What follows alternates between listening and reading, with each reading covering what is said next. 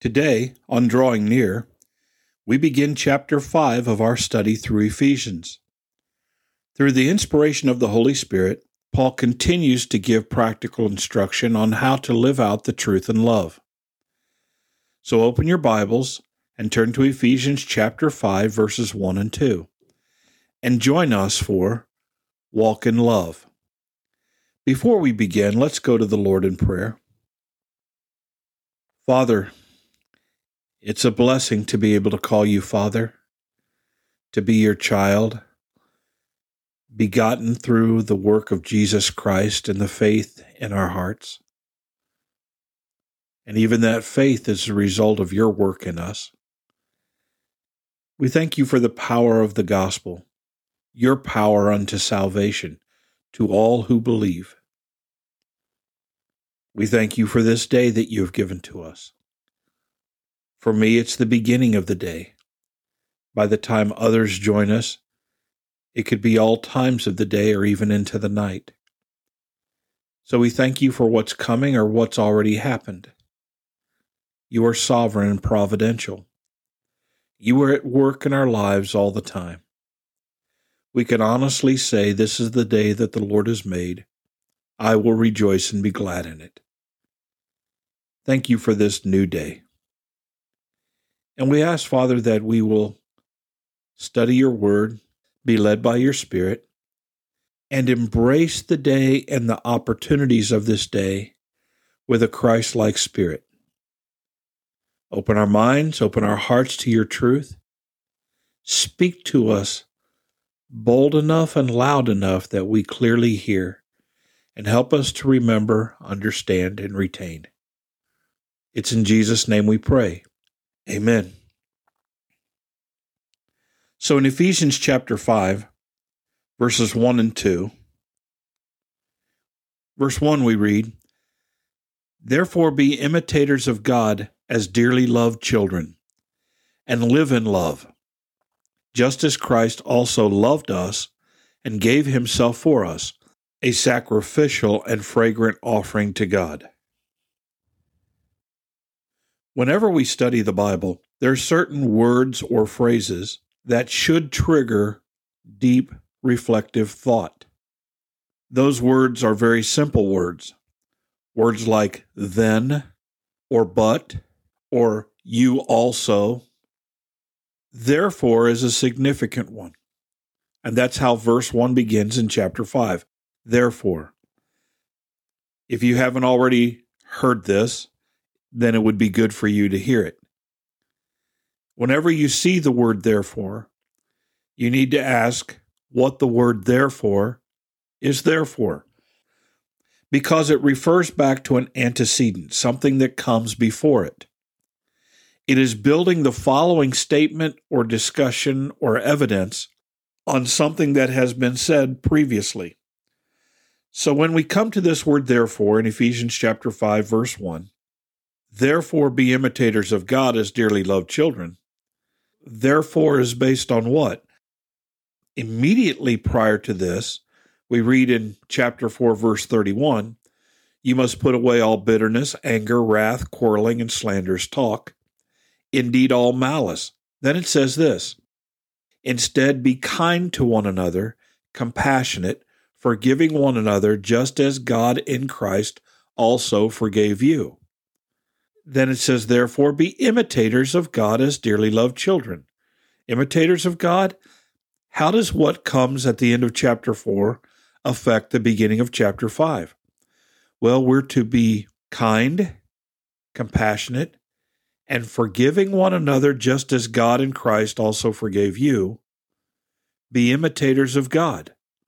Do what God did. What did God do? God has forgiven us in Christ. God is kind. He is compassionate. He has forgiven us. We are to be imitators of God. It's like emphasizing everything at the end of chapter 4. Now, with that understood, imitators of God?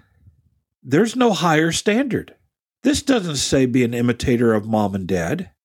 This doesn't say be an imitator of your pastor or your Sunday school teacher or a grandparent. This doesn't hold up some historical figure and say be an imitator. It says be imitators of God. The idea that we do not have a standard to live up to, like many who stand in our pulpits and in our classrooms try to proclaim, that's erroneous. The standard that we are to live up to once we've trusted Christ as our Savior is to be an imitator of God. And what specifically did God do? Well, ultimately, He has forgiven our sins.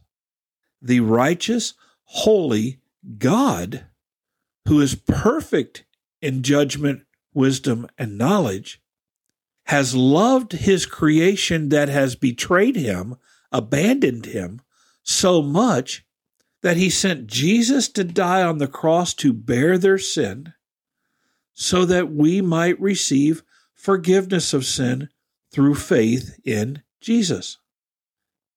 We are called as sinners then to forgive other sinners.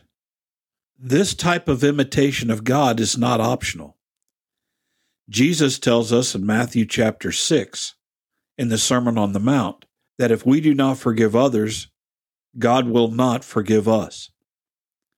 Receiving forgiveness from God requires that we extend a similar type of grace to others.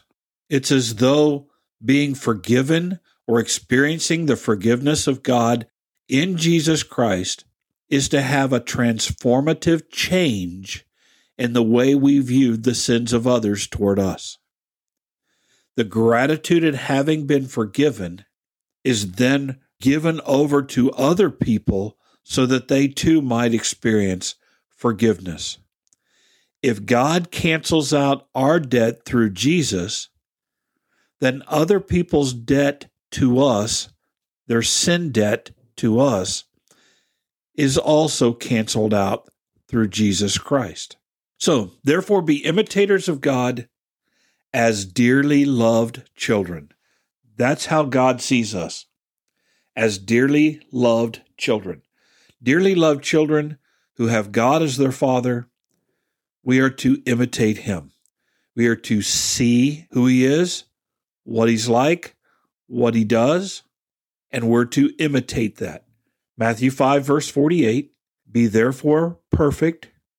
That word means mature, complete, lacking nothing. Be therefore perfect, even as your Father in heaven is perfect.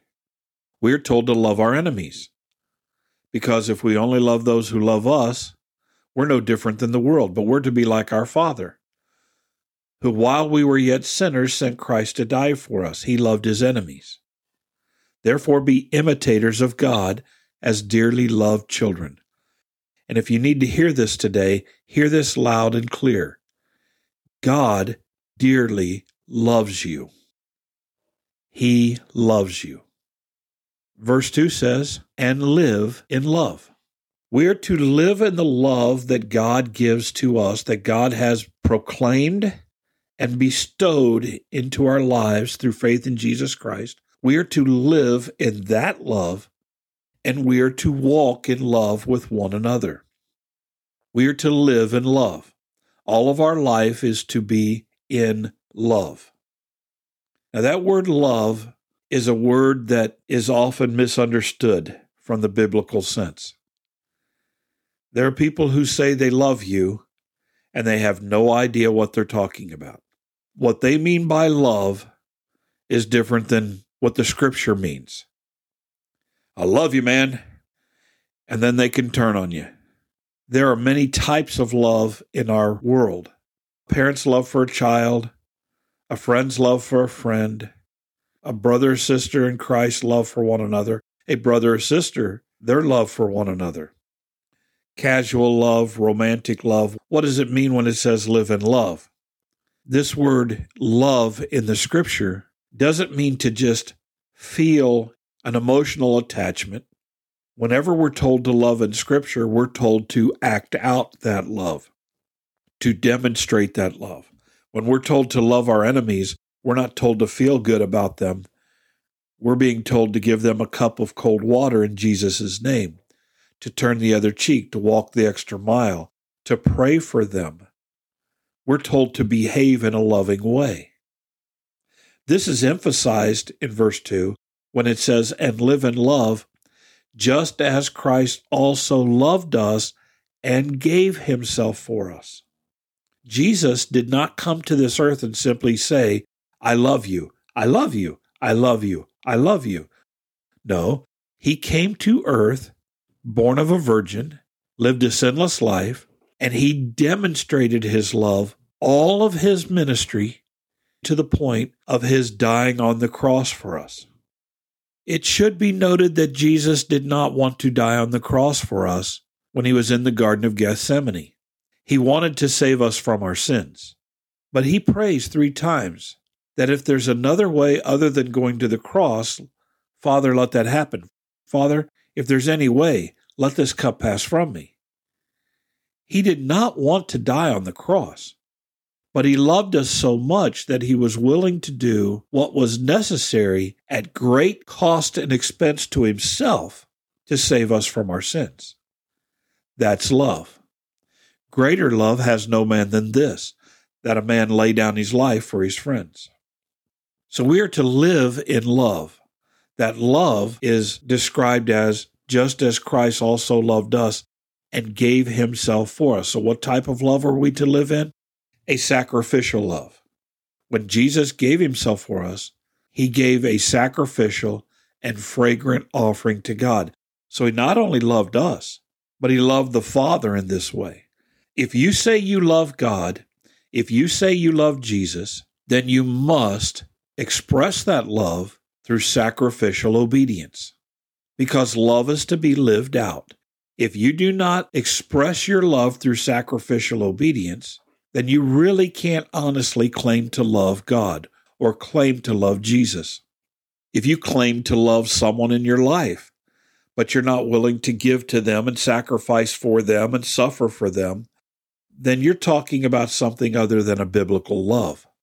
If you love a lost person and you're not willing to tell them about the gospel of Jesus Christ, then you're not talking about a biblical love, because Christ loved us when we were lost and died on the cross to proclaim the salvation that we could have through faith in Jesus Christ. So we're to be imitators of God. We're to live in love. That example of love is as Christ also loved us and gave himself for us. He loved us, but he loved the Father and gave himself as a sacrificial and fragrant offering to God. We are called to do the same thing. Romans 12.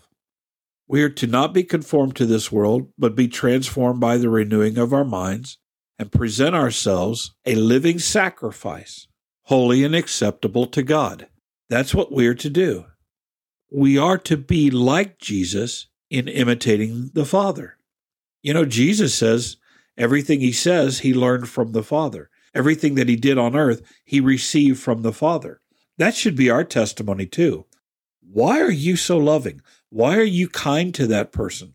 Why are you so gracious, merciful, forgiving? Well, I have learned from the Father. Everything that I say, everything that I do, I have learned from the Father. I am an imitator of God. That takes some work. That takes some deliberate effort. Is your life an offering to the Lord? Are you offering him this day, this week, your life? Are you giving it to him so that he may use it in any way he desires? We are called to do just that, to walk in love. Father in heaven, we thank you for your word. We thank you for the way it penetrates and convicts, convinces mind and spirit of the truth.